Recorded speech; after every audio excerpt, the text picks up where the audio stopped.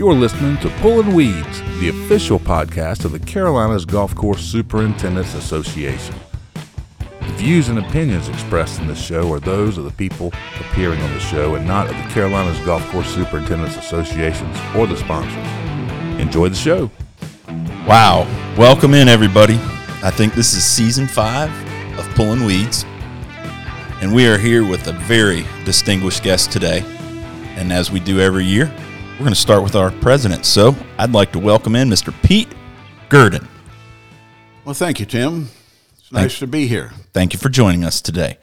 So, Pete, what we're going to do today is, well, first of all, we're going to talk about this podcast thing you're doing.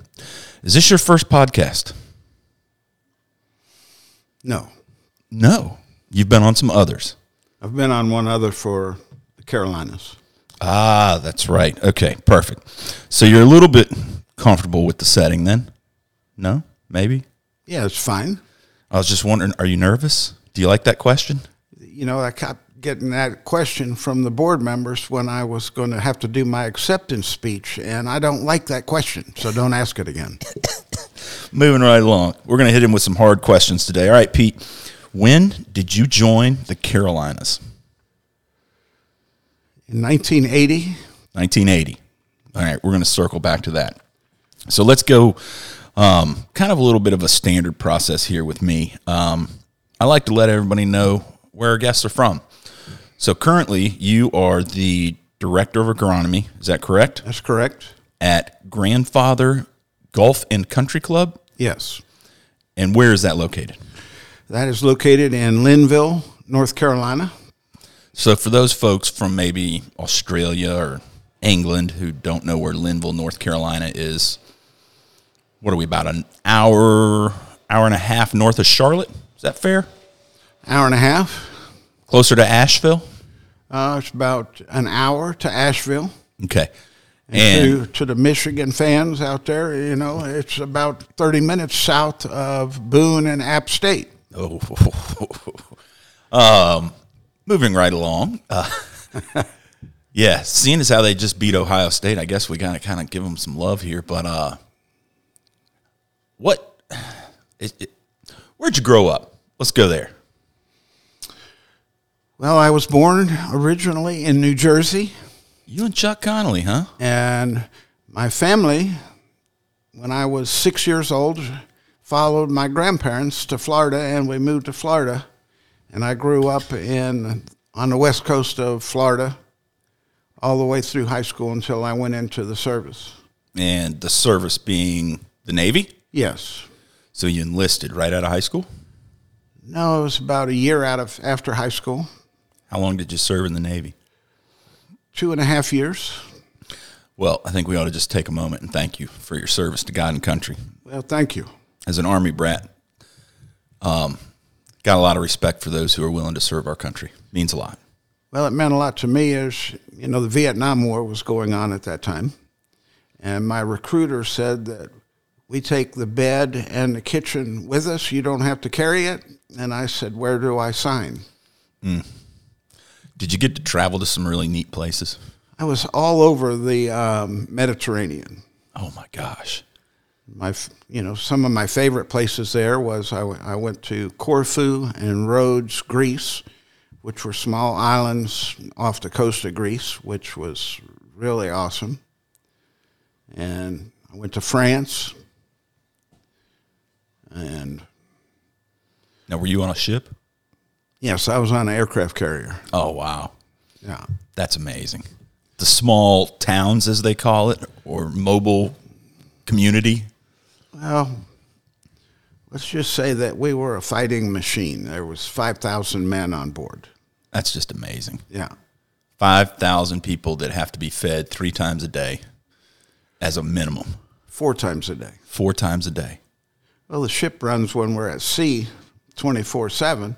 And so they had a meal that was called mid-rats, which was like from 11 to 12 o'clock at night for the guys that were working all night. Because you had different shifts to make sure that everybody's like a factory almost. Oh, yeah. First, second, and third shift, got to have somebody going. Yeah. All right. So we left the Navy. Then what'd we do? Well, then I went back to Florida, and I started working on golf courses in 1974 as just a worker on the crew. I worked building 2 golf courses in Florida, and I worked on a 3rd golf course down there when Dee Dee and I moved to North Carolina. Okay. So 3 golf courses in Florida. Didn't you have a stint in Georgia at some point in there too? Well, when we moved to North Carolina in 1977. Oh, okay. North Carolina. Where'd you go there? Well, we didn't really know where we were going. We put our finger on a map. That's right. And we put our finger on a map, and it was actually Lexington, North Carolina. And at the time in 1977, Lexington was still a pretty small town. And I told Dee Dee, I said, we're going to have trouble finding work here, so let's keep going up the road. And we went up the road to Greensboro. Greensboro. Yeah. And you landed at what course there? I was at Forest Oaks Country Club in Greensboro. You guys hosted a tour event there, didn't you? Yes. Which one? The Greater Greensboro Open. How many of those did you do? Well, just a little background history that I always think is pretty cool. That's what we're here for. I was the 25th man on a 25-man crew when I was hired at Forest Oaks in 1977 in July. And I worked for, and this is for the younger guys out there, if you want to understand what is necessary to go through, is in 1978, a very good friend of mine, and he was kind of my mentor, Jim Ganley, came as the superintendent. And I worked for Jim for 2 years, and the first year Jim was there, I was making $3.25 an hour, and I made $17,500 that year, so you can imagine the hours that I was working. So the next year, the assistant that was there when Jim came there left and went into the insurance business or something, and Jim asked me, he said, "Do you want to be my assistant?" And I said, "Yes, sir, I do." And he said, "All right, I'll start you out at a salary of $12,500 a year." And I said, "Perfect." And I had a goal, and I wanted to become a superintendent, so I did what I had to do to get there. And in 1980, the Atlanta Athletic Club was going to have the 1982 PGA Championship, and Jim interviewed for the job that was open, and he got the job. And in 1980, the ownership of Forest Oaks hired me as the golf course superintendent, and I ran 6 tournaments there from 1980 through 85. Who were some of your favorite players? Did you get to interact with any of them? Oh, yeah. There were some great guys on tour then. And the cool thing about it was with the tournament back then, it was before the tour was exempt.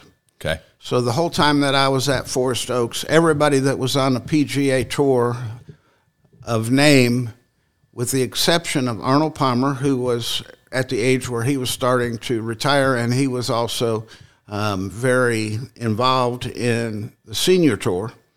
So he didn't come. And Jack Nicklaus always went to Augusta the week before the Masters, because we were always the week before the Masters. And he would always go down there and practice. So everybody else that was part of the tour back then played. And, some of my favorites were Fuzzy Zoller. Fuzzy always wanted to know where was the best place to fish, so I'd always have to get him in the truck and take him and show him the pond where the bass were the best at. That's great. Lee Trevino was hilarious. The stories you hear about him. It was even the same way with the tour players in the men's locker room. Lee would have 5 or 6 guys sitting around him in the men's locker room telling stories, and everybody was listening and laughing, and he was quite a character. It was fun with the guys that were then, big time back then. It was a lot of fun to be involved with the tournament when Lanny Watkins won the Greater Greensboro Open, being a local boy. That was fun. I think that probably one of my favorite stories and one of the most popular players that was ever there, and this was in, you guys might have to correct me if you want to go back and look at the records, but I think it was either in 78 or 79, Seve Ballesteros. Oh, wow. A young, good-looking Spaniard was playing in the tournament, and I was following. He was playing on the final day in the final group, and the 13th hole was a dogleg to the left, par 5, that Seve tried to hit the green in 2, and he missed it to the left, and the rough was pretty deep, and he tried to hit one of those Phil Mickelson flop shots from the left of the green. Well, to the right of the green is the clubhouse and the swimming pool. And he was going to hit this big flop shot onto the green, and he bladed the ball. Oof. And it got to be about 5 feet up in the air, and this baby was headed towards the swimming pool. It was going to be in the swimming pool, out of play. And it was a line shot that dead centered the flagpole and dropped down a foot next to the hole, and he tapped it in for birdie and went on to win the tournament. And that was his first PGA Tour win on the American Tour. And you're sitting there watching it. Oh, yeah. That's awesome. Yeah. That's an amazing piece right there.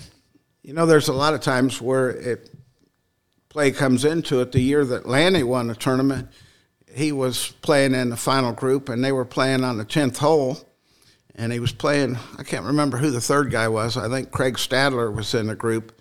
They were playing a threesome, and Craig and the other guy had hit the green and had a chance to make birdie. And Lanny Watkins airmailed the green, and it was coming right down at a woman that was sitting in an old-style lawn chair, and she jumped out of the chair. The ball hit in a chair, bounced back on the green to about 3 feet, and Lanny made the putt for birdie, and he went on to win the tournament. Oh, my gosh. That's amazing. Yeah. Oh. So, why would you leave that? Money. Y'all couldn't see the paper signal. Yeah. Young, aggressive, superintendent, under 30, full-time, following the dream. Fair statement? Yeah. And were you married at the time? Had you been married yet? When did you get married? Yeah, Dee Dee and I got married in January 7th of 1978. So in Greensboro? In Greensboro, yeah. But y'all had met in Florida? Yes. Okay. So she had, how long, did you know her when you were in the Navy? No. Okay. So after the Navy, meet the love of your life, who you've been married to how long now? Well, we got married in 78. I think next year will be 45 years. Isn't that something? That's amazing. Congratulations. What's amazing is that she would put up with me in this business for that long. Well, from what I understand, the young Pete for sure. The older Pete, everybody loves. But, so 86 then, you find some money somewhere else. Where would we go? Or was it 87? No, I left Forest Oaks in the fall of 85. Okay. And I had Dee Dee and 2 young children. And I said, I've had enough of this. I'm not going to go into a lot of details on where or why, but I wasn't making as much money in 85 after running 5 tournaments as what Jim was making when he left in 1980 after running 2 tournaments. How many times have we heard that story? So I said, I'm going to put my faith in God, and something better is going to come along. And I did several interviews, went to Florida and a couple other places, and some places said, well, you're overqualified and this and that. And I went to, actually they were getting ready to start Wade Hampton. Okay. And I interviewed at Wade Hampton. And then I went down and I interviewed with a developer and Pete and PB Dye in Atlanta, Georgia for a job down there. And to make a long story short, they hired me as a construction and a golf course superintendent at $40,000 a year more than I was making when I left Forest Oaks. And at the time, my wife was pretty happy. I don't know how happy she was with having to move to Atlanta. But we had been there for about a month, and Wade Hampton called me and asked me if I was interested in coming to be the construction and the golf course superintendent at Wade Hampton. And I told them, if you had called 31 days ago, would have been perfect, but I've taken a job now and I feel obligated to fulfill my position with the club that I took this opportunity with, and so that's where that went. Wow. Okay. So now we've moved to Atlanta, just such a lovely place to raise a family, I'm sure. How long were we in Atlanta? 4 years we were in Atlanta. We're 2.5 years building the golf course, and then I was the superintendent on the golf course for about 1.5 years after it opened. And then we took another stop somewhere else. Right. And then we ended up at Grandfather? Yes. And that would have been 1984? No. No. 94. I'm a decade off. No, I started at Grandfather in 1992. 92. Okay, sorry. I'll tell you a cool little story about that you just never know. Is Steve Sheets and I are good friends, and in 1982, when I was at Forest Oaks, I called Steve one day and I said, Steve, I was wondering if you could help me out. And he said, sure, what can I do? And I said, well, I would like to come up with my assistants and play your golf course. And then I was wondering if you could get me on Grandfather Golf and Country Club to play. And he said, I'll see what I could do, but he did. He got me on Linville Ridge, and then we went and played Grandfather in the afternoon. And I drove across the spillway at the big lake and looking up at Grandfather Mountain and the swinging bridge and everything, I said, man, this is just unbelievable. And I'm going to cut it a little bit short here, but I went home that night and I told Dee Dee, and this was in 1982. Okay. I said, Dee Dee, you won't believe it. She said, what's that? And I said, I have seen it. And she said, you've seen what? And I said, I have seen a place I would love to be the golf course superintendent at. And almost 10 years to the day, Grandfather called me up and asked me if I was interested in being the superintendent. And I think I could have run up there faster than the truck could get me there. But the unique thing about it for me was that I interviewed for the job, and I was the only person that they interviewed, and they hired me. And I guess that's about 31 years ago. Wow. So, for all the youngsters around, okay, the guys that you work with, how did you communicate with people back then, Pete?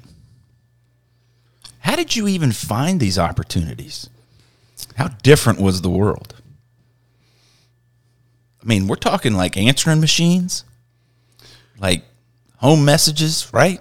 Like, well, I mean, you know, when first thing when a two-way radio okay, came into existence, man, what a game changer that was. okay, You know, we didn't have cell phones, and you know, you want somebody to do something, you had to go find them, and there was a lot of time wasted, you know. And now we still use two-way radio somewhat, but like my superintendent, he uses the iPhone, and he's got everybody on the crew, they've got a phone, and hey, you need to go and do this, or you need to go and do that, and the amount of time that it saves is just unbelievable. And, you know, I worked for some really old-time superintendents when I was in Florida at what's called Prestancia now. It used to be called, when we built it, it was called Country Club of Sarasota. I worked for an old superintendent, and we were growing in a new golf course, and I needed to catch up with him to see what he wanted me to do next. And so he was driving a truck across fairways and stuff. So I was in my cart, and I drove up to him, chasing him down. And he said, "What are you doing?" And I said, "Well, I needed to find out what you wanted me to do, so I was trying to catch up to you." And he said, "Well, I told you guys not to drive across the fairway like that." And I said, "Well, you were doing it." And this was part of my philosophy when I started out. He said, "Well, don't do as I do, do as I say." And so, for the early part of my career, that was, part of the way that I managed, but it was not really the person that I wanted to be. I think that, to have a crew that is a good crew and functioning well, you should be able to have some fun, and, the respect is what you're looking for. So if you respect them, they'll respect you. And once I learned that, it was a lot better environment to work in, and the amount of work that we got done seemed to go up. So this crew that you've got now at Grandfather varies in size, I'm assuming seasonally. Like you keep a few when you're closed. Right. And then during the growing season, you add another 25 maybe? Well, we have currently we have 12 full-time people. Okay. And then we have about 4 guys that are what we call seasonal. Okay. That, it used to be they got laid off every winter. Now you can't really lay off people and bring them back anymore. You have to let them go, so to speak. And then they have to go and sign up for unemployment or whatever, and then you rehire them back in the spring. And then we also have 15 Hispanic people. And that's on the H-2B program? Yes. Have you been lucky enough to get some of the same folks back? Several times. I think that, the hardest times was during COVID. Yeah.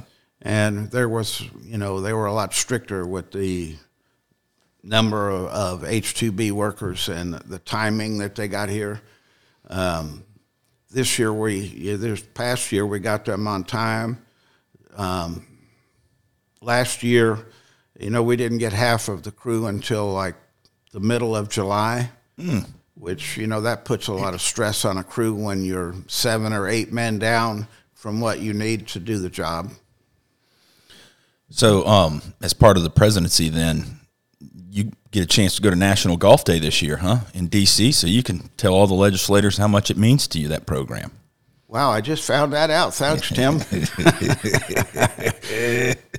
Yeah, we didn't go over your travel schedule this morning, did we? No, we didn't do that yet, but I have figured that there's going to be more inclusive this year than what it's been in the last few years on the board, and what an honor that has been to, be on the board and work with the different guys and different presidents that I've been blessed to work with. So let's share that a little bit with everybody. Pete is unique in that this is his, I guess, second stint of service on the board for the Carolinas, right? So when was your first one? Tell everybody out there. I can't remember. We were looking up on the board earlier. I think it was like in 89. So was it that I went on the board? Okay. And then through your hiring at Grandfather when you got too busy, probably. Or did you just serve 2 terms? Yeah, I served and I was done. That was 2 enough. 2 years, yeah. 2 years. So then you came back on 4 years ago, 5 years ago? I thought it was like 10 is what it feels like. But I think it was 5 years ago. So we're trying to fast track you because we got to add the 2 for previous time served in, right? Well, which I thought was a very good idea. Basically when we had COVID the first year, we stayed with the board for the second year, and basically everybody stayed the same. And for some of us to stay the same, we had to go on as another 2-year term, which I did. And, at the end of that 2-year term, I was asked to be secretary-treasurer, which is, kind of the fast track to get to be the president with, you being secretary, treasurer, and then vice president and president. Tell everybody, what's one of your favorite stories from being on the board? Oh, wow. I don't know. I guess it's not one of my favorite stories, but the unique one was when I was compared to the, what was that guy called? The bomber? The Unabomber. The Unabomber. Ted Kaczynski? Yeah, it was very cold, and I had on a black hoodie and sunglasses, and they took a picture of me, and then they post on the book, the Carolinas magazine, that we had our own Ted Kaczynski, and so I did threaten Trent with the possibility that anything like that might ever happen again. I would sue him, so... I don't think he's gone under litigation yet for anything he's put in there. He's been close a couple times. All right, what about from your career? Tell us a favorite story you got from your time as a superintendent. What stands out? I don't know. I guess, the 82 story and then getting hired in 92, I've always said that if I could have served as the superintendent at Grandfather Golf and Country Club for 5 years, I would have been happy. And lo and behold, here I am 31 years later and I'm still there. So, I mean, there's so many stories. I think one of my favorites, and I guess for this podcast, I would have to clean it up a little bit. Excuse me. But I'd been at Grandfather for about a week, and there was a boy on the crew. His name was Larry, and we all called him Gab because he talked all the time. And he came up and he got right in my face.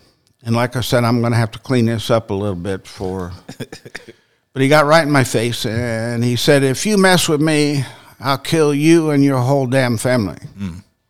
And he was like 3 inches away from my face.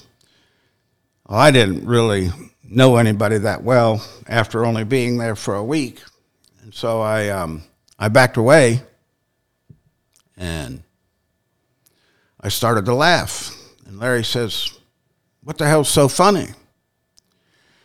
And I said, "Well, Larry, to be honest with you, I really don't even know how many people work for me because Larry is Gab, Steve the mechanic was Moon, and Scotty was Boo Boo, and Ray was Yogi." And I said, "I really don't know how many people I have working for me.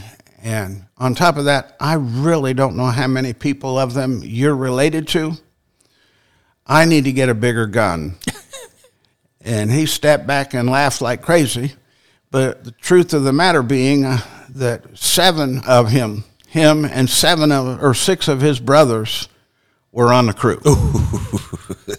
And then his father-in-law was on the crew, several cousins. So I made a good decision, but they're marvelous men. There's, I can't really say exactly, but there's 7 or 8 guys that are on the crew that were working there before me that are still working for me. Wow. So, I mean, it's, the mountain guys are just great workers, and we have a lot of fun doing what we do. My idea of golf is it's kind of like a chess game, and what we do is we set up the board for all the pieces to move around on. So if we're involved in a game, we should be able to have some fun, and we do. So I remember you telling me one time that, I think it was during the interview at Grandfather, I can't remember how the question was phrased, but somebody asked you why you should be the superintendent there. And you gave them the answer about tournament condition at all times, if I'm not mistaken. Does that ring a bell? Well, they asked me what was my vision. That's it. For Grandfather Golf and Country Club. And I told them that my vision for Grandfather Golf and Country Club is that the PGA Tour could call us on any week and say, look, we've got a problem with where we're supposed to play. Can we play your golf course? And I told them that was my goal, was to be in what I considered, and I knew a little bit about it, having been involved with the Greater Greensboro Open for almost 10 years, that it should be in PGA Tour tournament condition every day. Every day. Every day. The days that I've played it, I would say that. In fact, having played in a couple Pro-Ams, you might even have one-upped. But that's just... Thank you. Yes. You play a little bit of golf. Well, I play a little bit now. You love golf, though. Oh, absolutely. Where are some places that you've played that are just standouts? You ever play over in Europe at all? No. No golf? I mean, I would like to, if I live long enough, go over there sometime. But, I had a very good friend, Mr. Hicks, that he and I were running tournaments. I was on the PGA Tour, and he was on the LPGA Tour at Willow Creek years ago. And Hal went to Florida when he left Willow Creek, and he was at Seminole. And Seminole is definitely in my top three. To play and walk across the Hogan Bridge with golf clubs in your hand is, really quite special. To get the opportunity to do that. I got the opportunity to play Oakmont, which, that golf course is hard. That's what everybody says. It's hard. Trust me. This tabletop, you'd have to shave it down a little bit to get the green speed right. And, obviously my son worked in the pro shop as an assistant at Wingfoot, and I got the opportunity to play the tournament course at Wingfoot. And a neat story that I had playing with those guys is on 18, I hit driver rescue to about 18 feet, and I walked up to putt for the birdie, and I turned around, and this was like 2 or 3 years after Phil Mickelson's double bogey on 18 to lose the Open, and I turned around and I looked at my son and I said, what do you think Mickelson would have paid for this putt? But everybody knows Phil, and that's Phil. Yeah, that was his best chance, everybody seems to think. Yeah. He could have had it. But I got to play, out in the desert at PGA West, and, that was a lot of fun, especially building a golf course with Pete and PB. That was really pretty cool. So after I met Hal Hicks, and I got to hang out with him a couple times, get toured around Seminole, the old Harmon house that he lived in right there.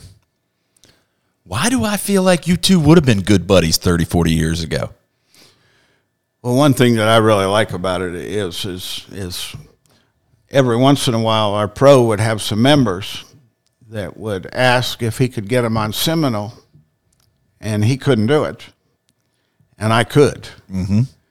But, Hal and I were very good friends, and, he and I have swapped out several times where he would bring some of his buddies up and play Grandfather and some of the other golf courses around, and then he would, let me come down and play at Seminole. That's an amazing experience. I got the opportunity to play with him the first time, and I remember I think it was on 5 or 6. It's just he and I walking up the fairway together. And we were talking about the greens because they were firm and fast. And, And I had already commented about what do you have to do to make the ball stop on this golf course. Like it just kept going. Didn't matter what I did. It just wouldn't come to rest. And he got into a conversation about how they were going to redo the greens when they closed down that summer. And I said, how old are they? He said, I think that this is their 5th season. And this was champion 15 years ago or something, 10, 15. I said, well, man, they're perfect. Why would you do that?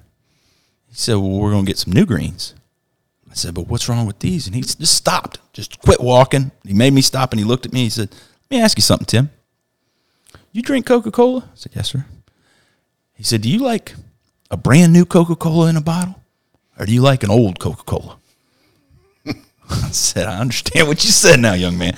He said, we're not going to have any problems. We're going to have new grass every so many years. It just blew me away, the procedures down there. Well, the unique thing about Florida is they're exactly opposite of like where I am. Is we're closed in the winter, and then we're open all season, and their slow time is in the summer, which I can't blame them, because if you've ever played golf in Florida with it 98 degrees and 115% humidity. Can you have 115% humidity? I don't know, but if you've been to Beaufort, like you can. Yes. Yeah. Yes. As soon as you get out of your car, you're muggy. Yes, I get that. All right, so share with everybody some of your expectations as president of the Carolinas. What are you going to get done this year?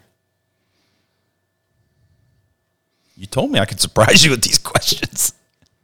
Well, I think the biggest thing is, for me, is, geez, I love this association. I love all the guys in the Carolinas, and what a great group of people that it is. So obviously, my number one goal is not to disappoint anybody. It's like I said when I was doing my little choked up speech at the conference and show, is I have my phone number's listed, and I have an email. If you have something that you're interested in or an idea, we'd love to hear it. I'm not saying that we're going to do it, but we would love to hear it and evaluate it as a group and as a board. So I think that, the biggest thing for me is I don't want to disappoint anybody.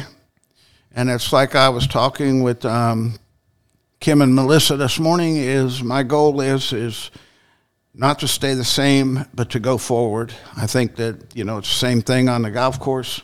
If you're staying the same, you're going backwards. And my goal is to go forward. I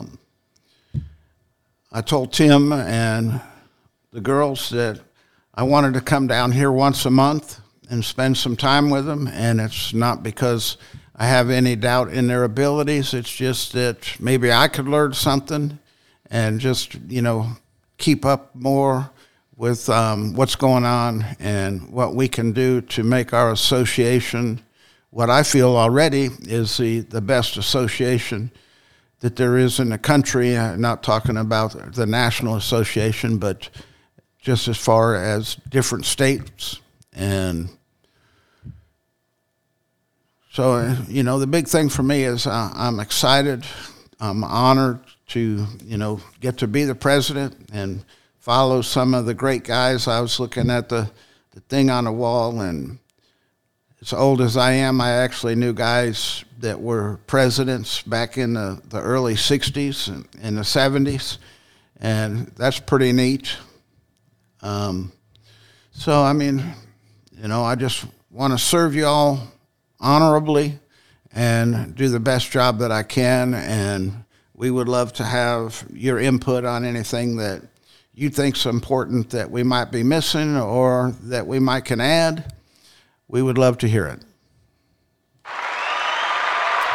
Appropriate time for some applause. How about that?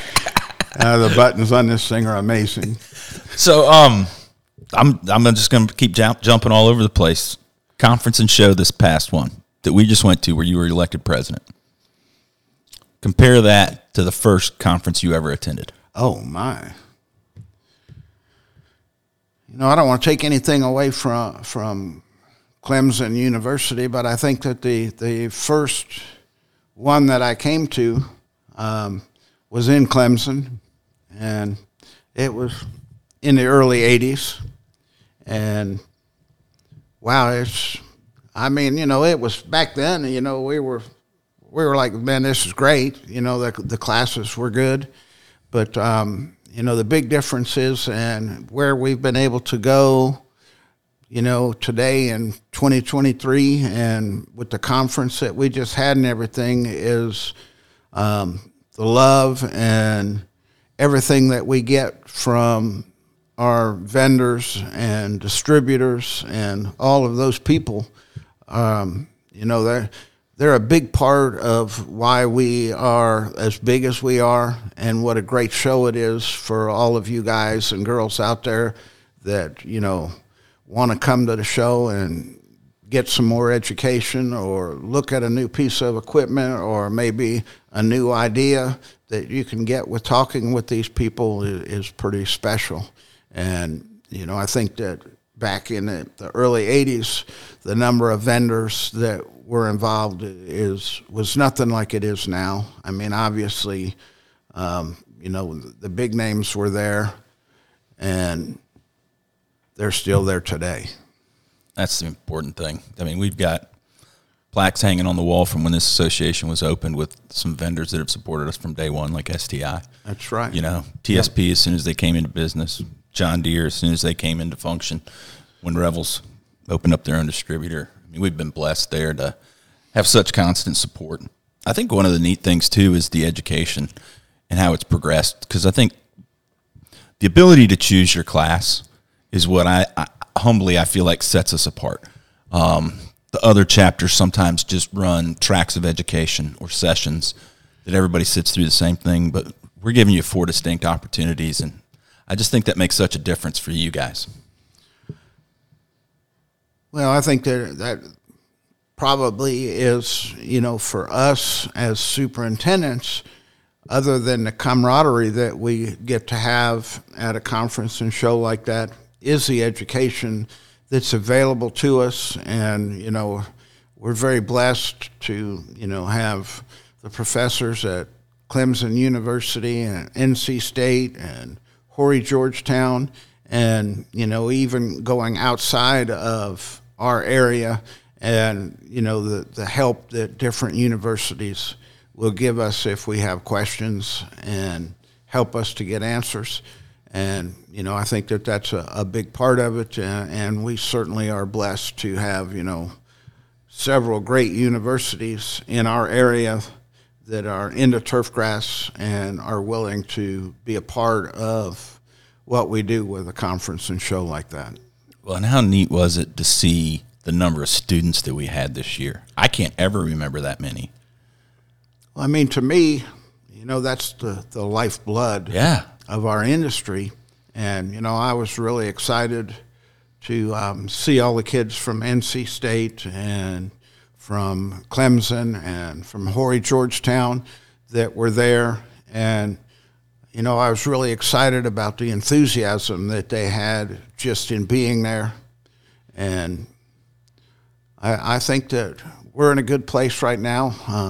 Thankfully, we've come out of COVID, and our office and staff and the boards just did what I feel like is a marvelous job when we were going through the COVID issue, and still being able to provide y'all with some education and different opportunities like that was really quite out front of everything. It's crazy. That whole process felt like sometimes we were thinking of problems that were about to happen, and then they did. And it was really just, it's an interesting, scary time all around, to say the least. But what have we not talked about today that you might have had on your mind that said, man, I'm doing a podcast, I'm excited about this, I got to tell the world? Well, first of all, I didn't know I was doing a podcast until I got here. Thank you, Tim, for the preparation and everything. So you got the script like all of our previous guests. What script? Exactly. Where's the script? The one over here I'm staring at. Oh, you've got the script. I got some scribbles. I don't know. What was the question? Exactly. Moving right along. Is there anything that we haven't talked about today that you think is important for maybe some youngsters, or, we could go with the standard. One of the things that I was going to ask you about was the importance of mentoring the up-and-coming generation. Well, I think that's huge. My current superintendent is 25 years old. Wow. Our senior assistant is 22, and 2 of our second assistants actually served as summer intern this year, but had graduated at the fall. And, to have young people like that are motivated, especially when it comes to pushing a walk spreader, which I don't do anymore, is pretty exciting to me. I think that the one thing that throughout my entire career that I've always told young people coming up in the industry is if you ever get the opportunity to work or to build a golf course where you understand everything that you don't see, then when you get to be a superintendent and they come up to you and they say, well, we want to rebuild greens, it's not a slap in the face to you. You say, oh, okay, that'd be great. I've done it before. So I think that, if you ever get the opportunity as a young and upcoming person in this industry and you get a chance to do a construction job, it's a great benefit to you for your entire career because, for me in my career, building a golf course with the dives and then building another golf course and working on a couple as a worker, I understood what was under the ground and how important that was to how good the turf was on the golf course. What's a piece of advice you'd give the 27-year-old Pete Gerdon who first got hired as a superintendent? I think that, and I've said this a lot to a lot of young people, unfortunately, in going to college and turfgrass school and everything, is that they don't teach you how to deal with people. And my wife can attest to this. The first year that I took the job at Forest Oaks was in January of 1980, like I said. And in 3 months, NBC was going to turn on the TV cameras on the Greater Greensboro Open. Well, as a 27-year-old, for me anyway, that was a lot of pressure. And I didn't think that there was anybody that could do the job as good as I could do, so I tried to do it all, which almost killed me. And after the tournament was over, I went home and I told my wife, I said, Dee Dee, one of two things has to happen. Either I need to find something else to do, or I need to learn how to manage men. And when I came to the realization that what our industry was dealing with people, and at the same time, I should say, learn how to deal with women also on a golf course, is that when I came to that realization, the job became much easier. Because I think that one of my favorite sayings is as a golf course superintendent, you're only as good as the crew that works for you, but they're only as good as you lead them. So it's a two-way street that goes back and forth all the time. And ever since that day, a long time ago in Greensboro, I've learned how to deal with people on the crew and how to have some fun, like I said earlier, and get the job done. I can relate to those stresses. Growing up as an Army brat, just seeing that example and then moving on and having a retail experience managing people twice your age, and you, the younger one, having the higher expectations, unfortunately. And, the people skills. Finally had to have somebody come up to me one day, look me in the eye and say some choice words, and, somebody that I trusted, and then we followed it up with a conversation later, and he just, look, man, ain't nobody dying here. Relax. We're going to be fine. It's okay. This isn't the medical industry. This isn't something that we need to be stressed about. And I think that's one of the things here. And so when I hear you say that you want to come down once a month, I think the best thing we can do is just to interact and to bring everybody and sit at the table and catch up, make sure that we're all on the same page and open that dialogue, because I'll tell you, they don't get a lot of visitors. And as much as they hear the appreciation, it's a little different when it's felt in person, Well, it's,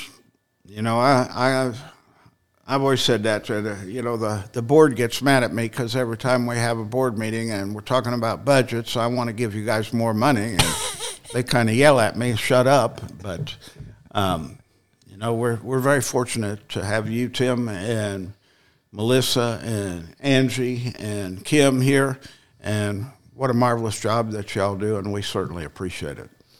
All right, well, let's wrap this thing up. We're getting close to the end. I guess we're going to go with the original question from Big Al that used to wrap up every episode. Pete, what was the first car you ever drove? The first car that I ever drove, I told my dad, and my parents were kind of strict. Yeah, okay. And he said, well, if you want to get a car, get a job and buy one. And so I was talking to my uncle, and my uncle had an old 58 Ford that was three-toned. It was blue and white and rust color. And the rust color was actually rust. And I drove that car through my whole senior year, so I wasn't one of the highfalutin guys out there. The girls weren't exactly excited about having to jump in that old Galaxy Ford with me, but that was my first car, and that was in 1970. That's awesome. All right, Pete. Well, look, we've taken up a lot of your time today. We, as an association, appreciate your service this time around, and I can thank you for the previous moment as well. But we look forward to working with you this year, and I think the best thing that you've said as president that I don't ever remember anybody saying, I know they feel it, but my cell phone and my email's there if you need me. Just reach out. Absolutely. Always, I'm there, and would love to hear from you guys. All right. Girls. Well, Pete, anything else you want to tell the world? Hi. And with that, folks, we'll see you next time. Bye.